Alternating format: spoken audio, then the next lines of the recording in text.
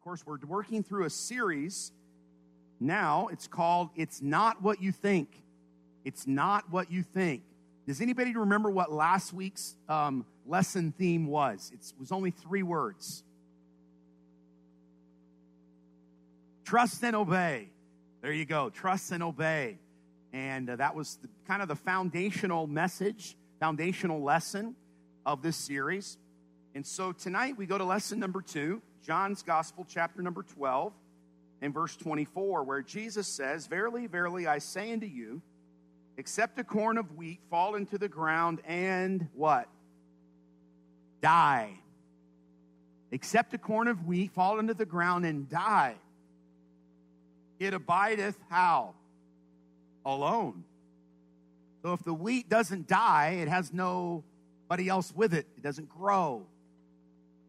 But if it die, if the one corn of wheat die, it bringeth forth how much fruit? Much fruit. So if the wheat doesn't die, it's all by itself.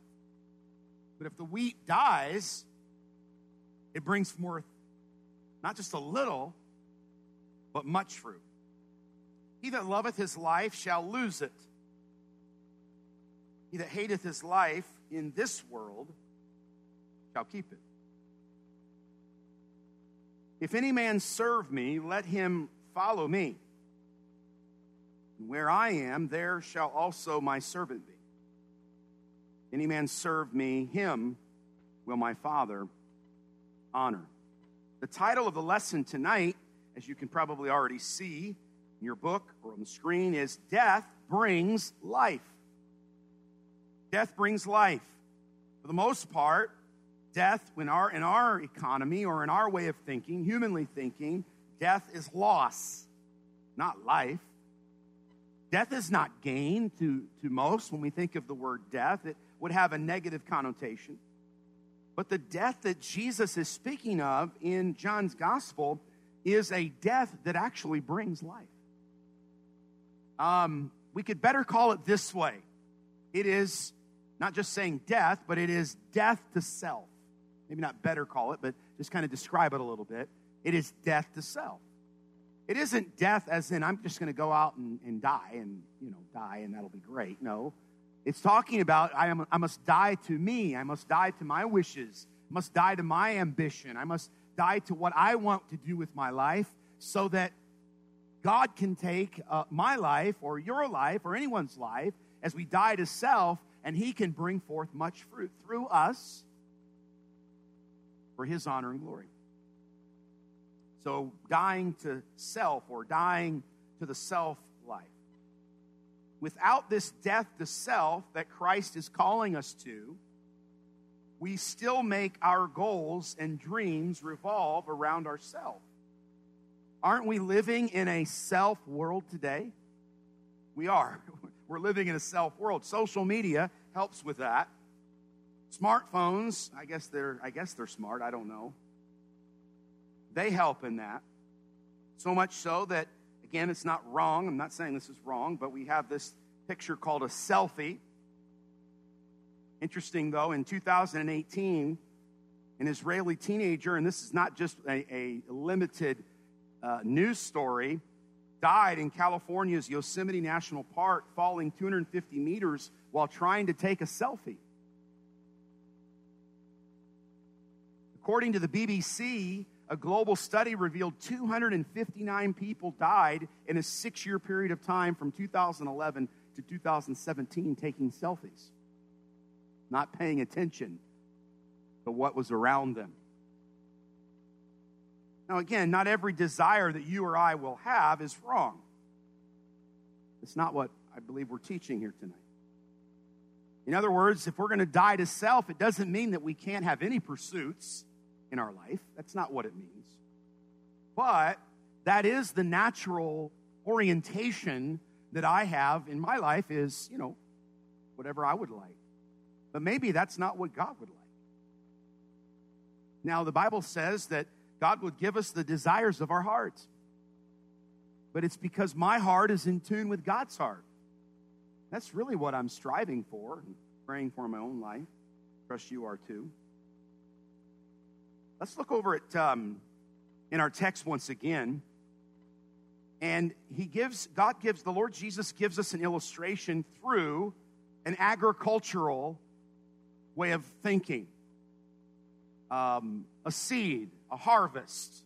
We all recognize what that means in the sense of when you plant something, normally you get more than you planted. And there's a process that's going on in the ground where it is a dying, if you will, but then life comes from that.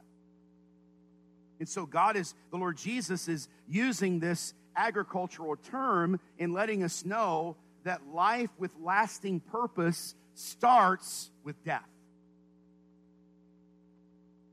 Again, that's not what most people would think. Death to ourselves. The Lord Jesus Christ is our example. His death brought glory to God. His death brought glory to God through the salvation of all mankind. You realize tonight that without death, we don't have life eternal. That's point number one. If you're taking notes, we'll just jump right into this. Number one, the blank there is the word eternal. Eternal. In other words, you will not and I will not have eternal life if there wasn't first death. Jesus Christ, the Son of God, the Lamb slain before the foundation of the world, he died. Eternal life. When we think about death, physical death, the rich and the poor become equal. It really doesn't matter if, and I'll be trying to be very careful because it's always a sensitive subject. If we had a casket down here with someone who died as a millionaire and someone who died as a pauper, they're both dead. Doesn't really matter to them whether they had $1 million or no dollars. Death is an equalizer. Fame, money, accolades, world records, corporate success, they go to the grave with us. We leave with nothing, and we came with nothing, and we leave the same way. Now, as Christians, we believe we can leave with not necessarily material things. We don't take any material things with us. But we can leave having influenced people for the cause of Christ, not for our glory, but for His. We can leave having given the gospel to people. We can leave, and I think you understand what I'm saying. Nothing physical goes with us, however. However, there is something that is in you and is in me, and it is a soul. Our soul, S-O-U-L, is eternal. It is eternal. It will reside somewhere forever. It'll either reside in heaven or it'll reside in hell.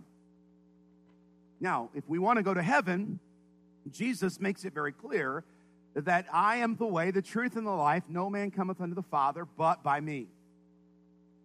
Now, as we think about this, and some of this is review, let's be reminded, though, that these are not the words of man. These are not the words of a pastor. These are the words of the Savior. In verse 25 of our text, the Lord Jesus says, He that loveth his life shall lose it, and he that hateth his life in this world shall keep it unto life, what? Eternal. Not temporal. This frame is temporal. But not my soul. My soul is eternal. As sinners, I am headed. If I'm not saved, I'm headed for death. I'm headed for destruction. There's nothing good in me as a sinner. Nothing. Zero. Doesn't matter how much I do. Romans 3:23 says it very clearly. For all have sinned and come short of the glory of God. Romans 6:23 says, for the wages of sin is death. Death. The wage, the penalty, the payment of sin is death. It's speaking of not just physical death, although it is part of the curse of sin, death, physical death. But it's talking about a spiritual death. Revelation 20:14 says, death and hell were cast into the lake of fire. This is the second death. Verse 15, and whosoever was not found written in the book of life was cast into the lake of fire. Christ came, though, to redeem us. Christ came to take us from death to life. Christ came to bring us from darkness to light. But the principle is still there. Death had to happen, though. Someone had to die. That's where Jesus Christ comes in. He made it possible that I could be reconciled. He made it possible that you could be reconciled. He made it possible that whoever you think is the worst sinner ever, there is no sinner so bad that they could not be redeemed. You think about the story. I haven't been able to stop thinking about Stephen in the Bible with recent events. I haven't been able to stop thinking about the first Stephen that I know got martyred. In Acts chapter 7. And right there was a man by the name of Saul holding the coats, watching it take place. God would use that in his life to bring him to a place of humility and humble himself, and he would get saved and become the writer of much of our New Testament. This is a man who killed Christians, and yet he wrote part of the Bible. This is a man who persecuted Christians. This is a man who early on, no one believed him because this guy, there's no way this guy could be a Christian. And everybody was afraid of him. I guess I would have been too. Thank God for a guy by the name of Barnabas, the son of consolation, the encourager. Death brings life even to a sinner by the name of Saul, who became Paul. And death brings life to me, and death brings life to you if you choose it. Romans 5:8, but God commendeth his love toward us, in that while we were yet sinners, Christ died for us. 1 Timothy 2, if you have your Bible, go over to 1 Timothy chapter 2.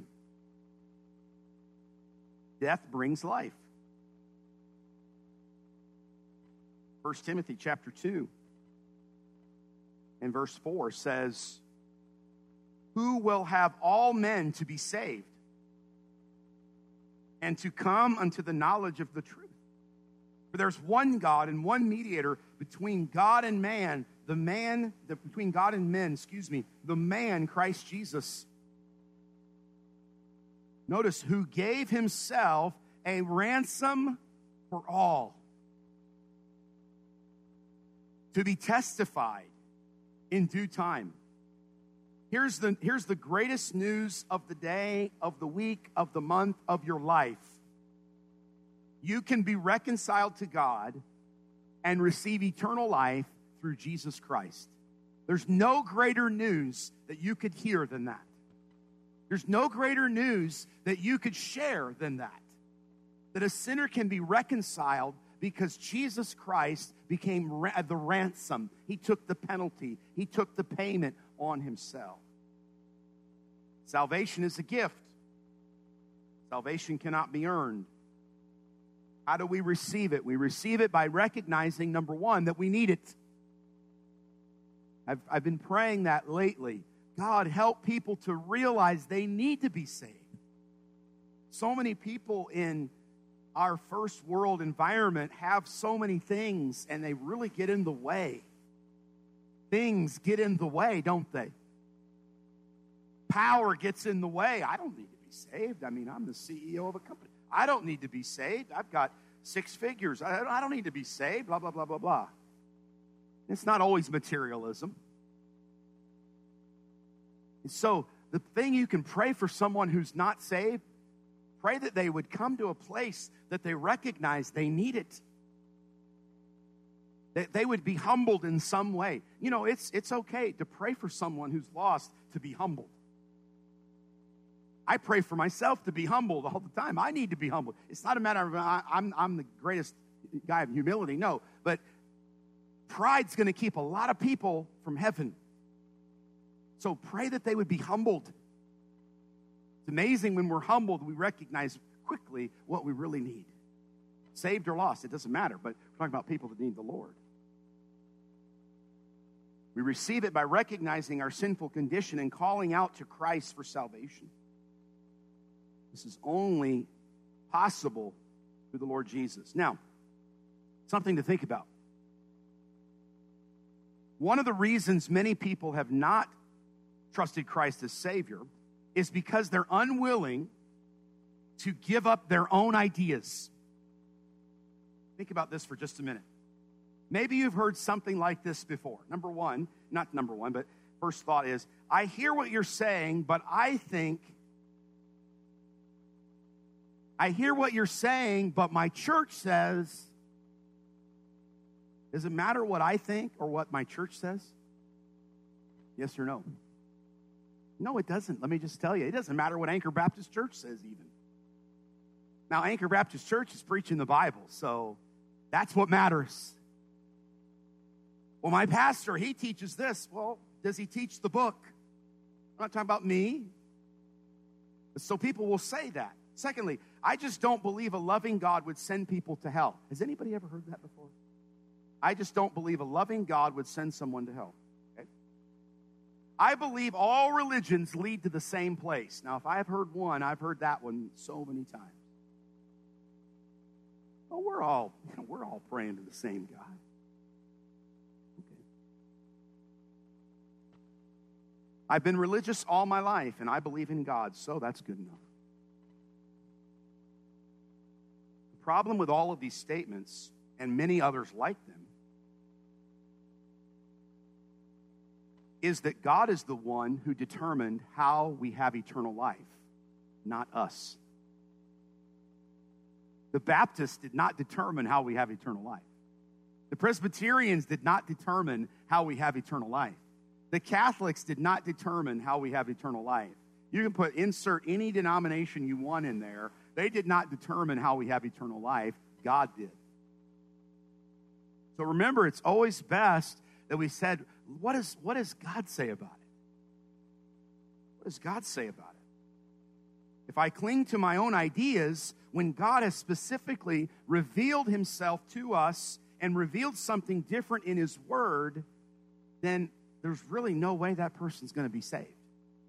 They must die. They must die to their ideas. Right?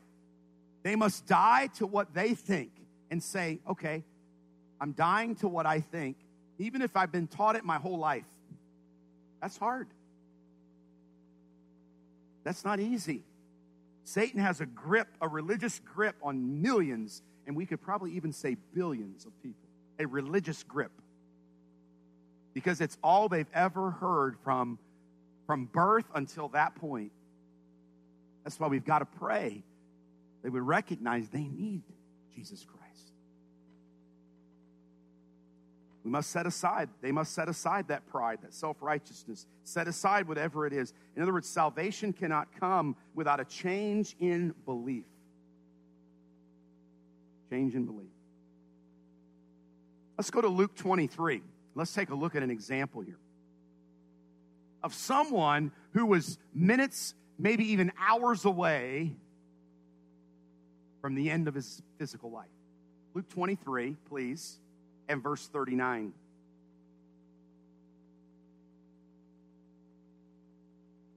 And one of the malefactors which were hanged railed on him, saying, Luke 23:39, if thou be Christ, save thyself and us. Verse 40, but the other answering rebuked him, saying, dost not thou fear God, seeing thou art in the same condemnation? Notice verse 41, and we indeed justly.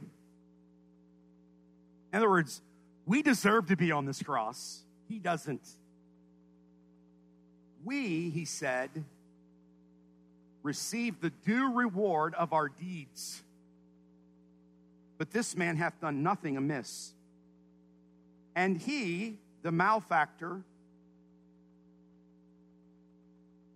said unto Jesus, Lord, remember me when thou comest into thy kingdom. And Jesus said unto him, verily I say unto thee, Today thou shalt be with me in paradise. What a difference a change of belief makes.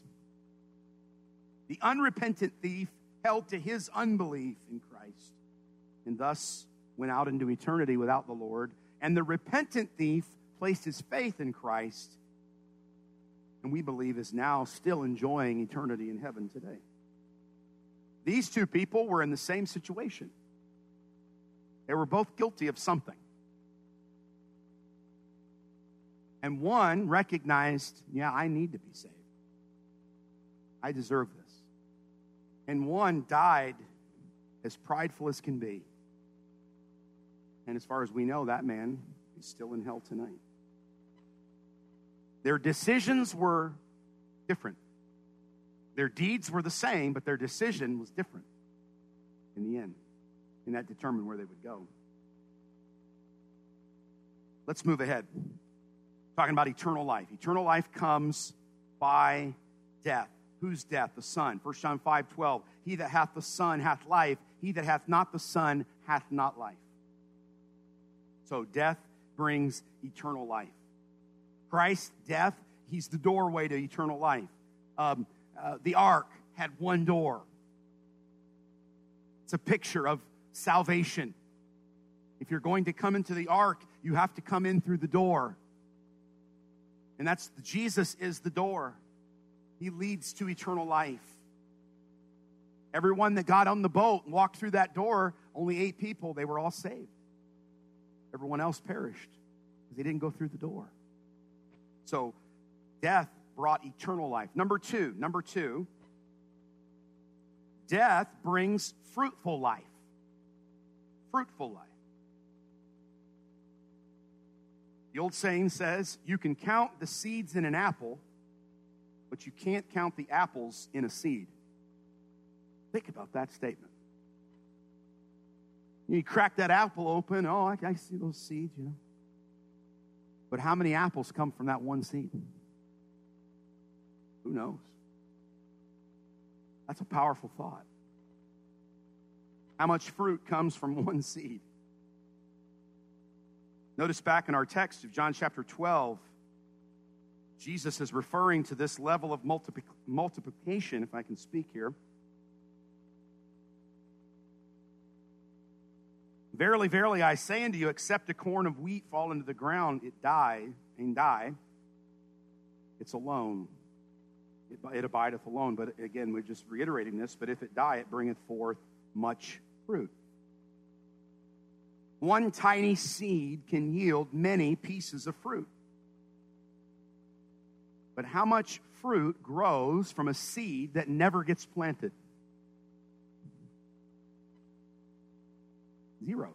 It just remains a seed. Do you want to be fruitless for the Lord? Do I want to be fruitless for the Lord? I hope we would say yes. I don't want to bear just a little fruit. I want to grow and I want to bear more, and then I want to bear much for God's glory. But that's the same part in our life tonight, in your life, in my life tonight.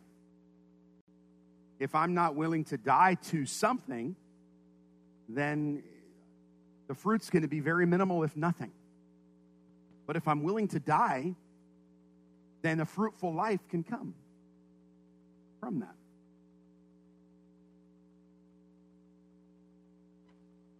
What does this look like? What does this mean? Die to self.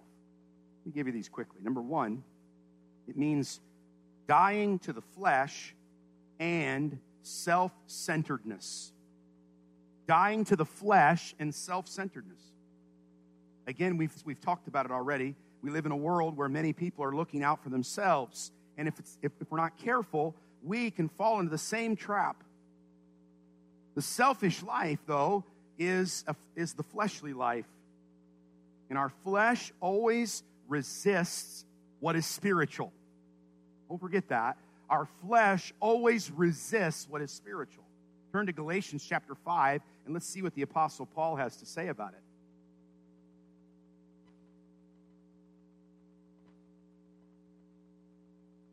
So if I'm living my life for myself, then when spiritual things come at me, and God wants to teach in a good way, spiritual things come at me, but I have the mentality that I'm living for self, then the flesh pushes against the Spirit. So maybe that's the cause right now in our lives, maybe your life or my life in some areas, where God's bringing us all kinds of spiritual things. I mean, they're coming our way, one right after the other. But because we're so zeroed in on ourself, it's not penetrating the inner man that we talked about this morning. Look, please, if you would, at Galatians 5 and verse 17. For the flesh lusteth against the Spirit, and the Spirit against the flesh. I mean, it's a knockdown, drag-out battle. You can never see it, though. It's all happening in here. I mean, there's haymakers, there's uppercuts. Knockout punches are trying to be thrown. Flesh and spirit, they're contrary. And these are contrary the one to the other, so that ye cannot do the things that ye would. So this is why I've got to die to the flesh so that there can be fruit. That battle is taking place, and it shouldn't be taking place, because I'm supposed to say to my flesh, you're dead today. Just stay dead. I want to do what God wants me to do today, not what I want to do. That's why we have to do that every day. We have to die every day. Why? So we can have fruit for the day. I don't know how many days I've lived. I haven't taken the time to add them up, but I've probably lived, I've definitely lived more than half of what I'll live. I don't think I'm going to make it to 98. So I'm already past the halfway point. Probably well past it. Well, I tell you, every day God lets me wake up. I want to produce some fruit. How about you? It's not so, I can say I've got a bushel and a peck of fruit. No. So I can say, here, I'm not much, but here, have an orange, Lord. It's for your honor and glory. Have an apple. I want to produce this fruit for you. John 6:63. Let's take a look at that one quickly. John 6:63. Here's a great problem. Jesus said that in John 6:63, it is the Spirit that quickeneth. It is the Spirit that quickeneth.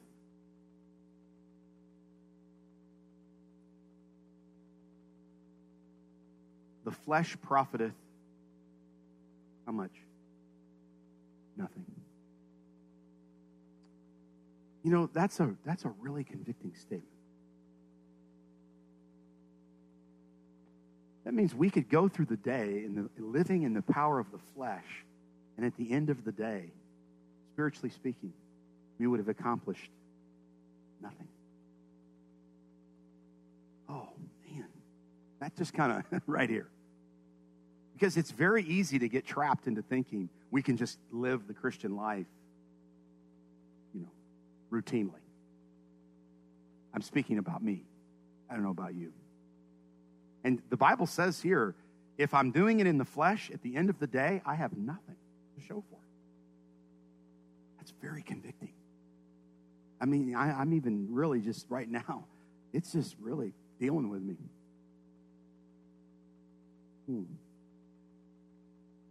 The words that I speak unto you, they are spirit and they are life. Fleshly living doesn't bring the results we believe it will in the moment we give into it. Doesn't bring the results we believe it will in the moment we give into it. For the wrath of man worketh not the righteousness of God, James 1:20. The solution, we've talked about it already. What is the solution? Die to it. Galatians 2:20, many of you know this verse. If not, I would encourage you to mark it down and try to memorize it. I am crucified with Christ. Galatians 2:20. Nevertheless I live, yet not I, but Christ liveth in me. And the life which I now live, I live by the faith of the Son of God who gave himself for me. I might have missed a few words in there. That's the life. That's the life that brings forth fruit. The crucified life. So we said, number one, die to the flesh and self-centeredness. The second statement about this having fruit, eternal fruit, second statement is allow Christ to produce his fruit in you. Just as my flesh is incapable of living the spiritual life, there's no way I can bear fruit in my own strength. Let's see what Jesus said in John 15. These are really good reminders from God's word. John 15, death brings life. It's not what it seems like, right? Death brings life. We would say death is the end, but in God's economy, death is the beginning. It really is. It's the beginning of so much. Look at John's gospel, please, in chapter 15 and verse 4. Jesus says, abide in me, and I in you. Why? Because as the branch cannot bear fruit of itself.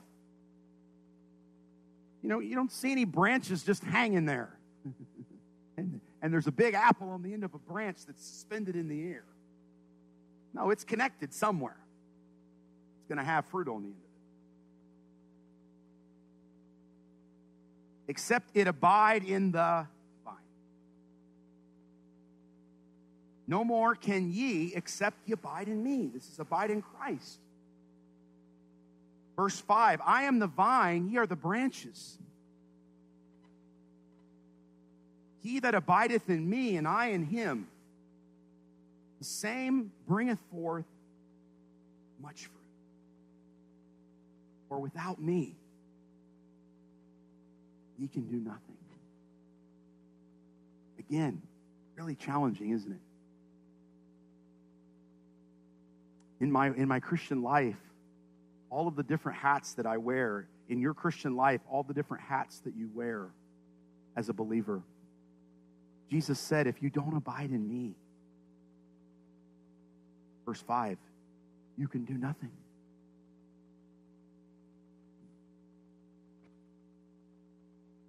In our flesh, we find it difficult to get up early and spend time in God's Word.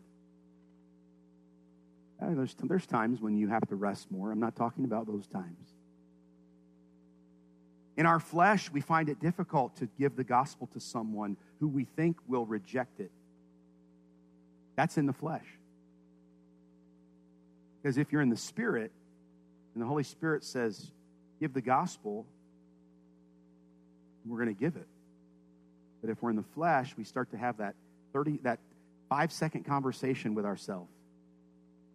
They're not going to take it. They won't like it. They'll be mad.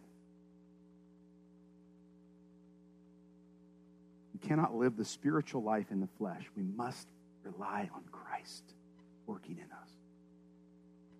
And we could bring that into our everyday life too, as husbands or as wives, as employees or employers or friends, family of God, whatever it is. I'm not going to be a godly husband if I'm walking in the flesh. I'm not going to produce any fruit in my marriage with my wife in love and nurturing and all of that if I'm trying to do it in the flesh. It's not going to work.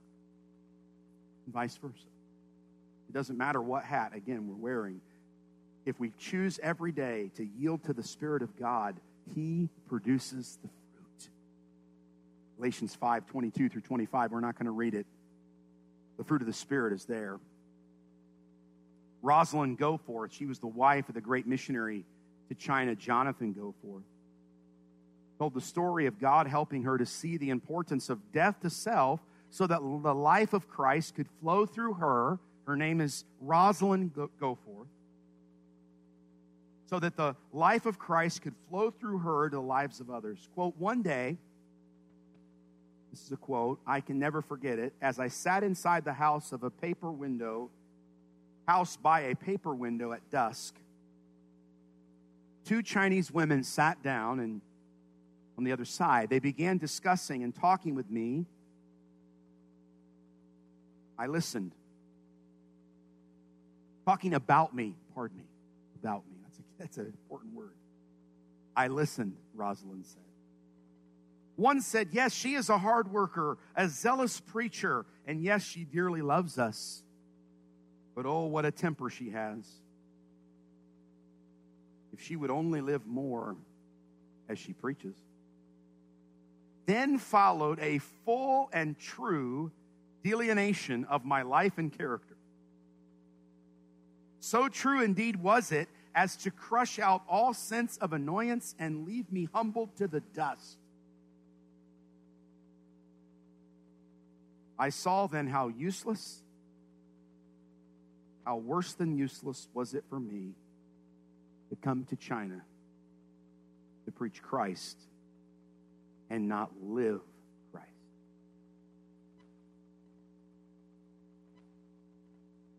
I knew I loved Christ.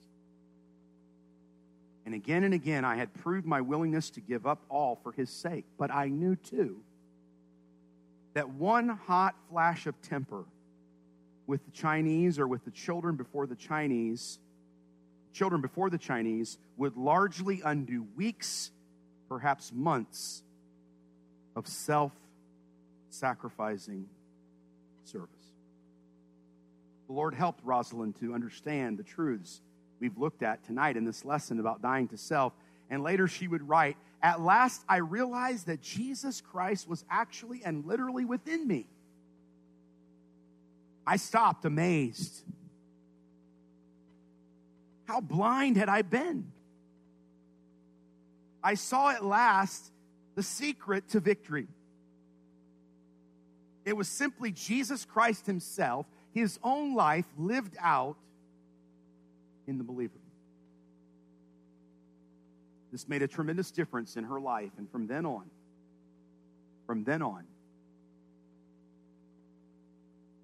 she saw new fruit in the ministry with the Chinese people. Eternal life. Death brings eternal life. Death brings a fruitful life. Thirdly, death brings an honored life. An honored life. When we think of honorable people, we usually think of those in a leadership position or with a great authority. We hold people like this in high regard. They've achieved different things. They have leadership, whatever. But the Lord Jesus is the most honorable person who ever lived on this earth. He taught us the opposite about honor. In verse 26 of our text, he said, if a man serve me, let him follow me. And where I am, there shall also my servant be. If any man serve me, him will my Father honor. The honor of the Father is the highest level of honor we could ever receive. Jesus gives two keys to receiving this honor. I'll give them to you and we'll be done. Number one, die to self and choose to follow. That song, I have decided to follow Jesus. Again, it's one of those songs that you really have to think about what we're singing. Am I really not going to turn back? Even if no one joins me, will I still follow? Really? Is the world behind me and the cross before me? Is that really true? Christ calls us to obey him. He provided this example. John 6:38, for I came down from heaven not to do mine own will. Jesus said, I came down from heaven not to do mine own will, but the will of him that sent me. Die to self, choose to follow. Philippians 2:8, being found in fashion as a man, he, Jesus, humbled himself and became obedient unto death, even the death of the cross. He calls us to do the same in Matthew 16:24. If any man will come after me, let him deny himself, take up his cross, follow me.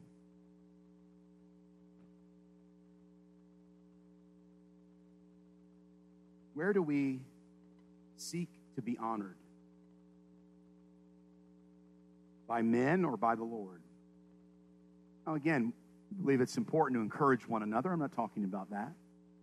I think we should be willing to encourage one another in the things of the Lord. True honor is sought only from the Lord.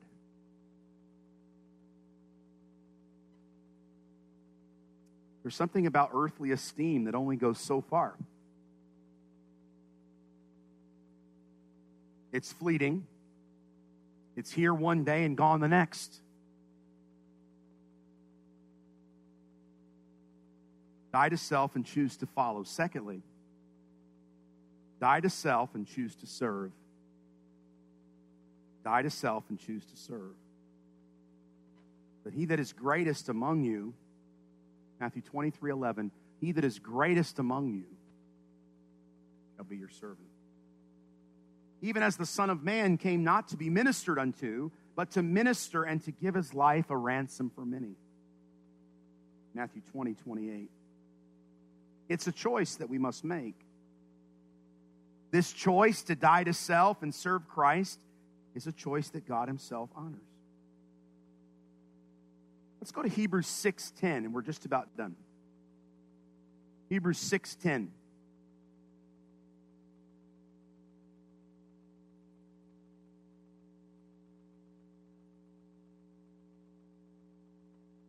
Notice what God's word says. For God is not unrighteous to forget your work and labor of love. I can't believe so-and-so forgot what I did and they didn't say anything. Okay, it's going to happen. You know, I can't believe the pastor did not. It's going to happen. But here's good news. God never forgets. He will not forget your work and labor of love, which ye have showed toward his name. It's not for your name. It's not for my name. It's not for the name of the church. It's for his name. He never forgets any of it. In that ye have ministered to the saints. Did you catch that? In that ye have ministered to the saints. Who are the saints? Believers. God says, I see every bit of service you do for another Christian, and I don't forget about it. And I'm marking it down. This is God's word. He's telling us this tonight. This is encouraging. There's so many people that we could say are great in this world and all of this, but God says, I'm keeping track. Every cup of cold water and so forth. September 29, 2006 was the day that forever changed Petty Officer Second Class Michael Mansour's life. The Navy SEAL, along with two other SEALs, was in a sniper position on a rooftop in Ramadi, Iraq, of all places. In an operation to rid enemy fighters, suddenly a grenade from nowhere flew into his location, bounced off his chest, landing in an area that could have potentially killed or gravely wounded all three SEAL snipers. Acting out of instinct, Mansour jumped on the grenade to protect his fellow soldiers. He recognized, quote, he recognized immediately the threat, yelled, grenade, and due to the fact that two other SEAL snipers, our brothers, could not possibly escape the blast, he chose to smother it with his body. He absorbed the impact and lost his life in the process. Mansour did not die immediately. It was an agonizing 30 minutes before the blast killed him. His two comrades suffered shrapnel wounds but survived. Stone said, quote, he essentially saved the Navy SEALs on the rooftop and 3 Iraqi soldiers who were there. On April 8, 2008, President Bush presented his parents with a posthumous Medal of Honor for their son.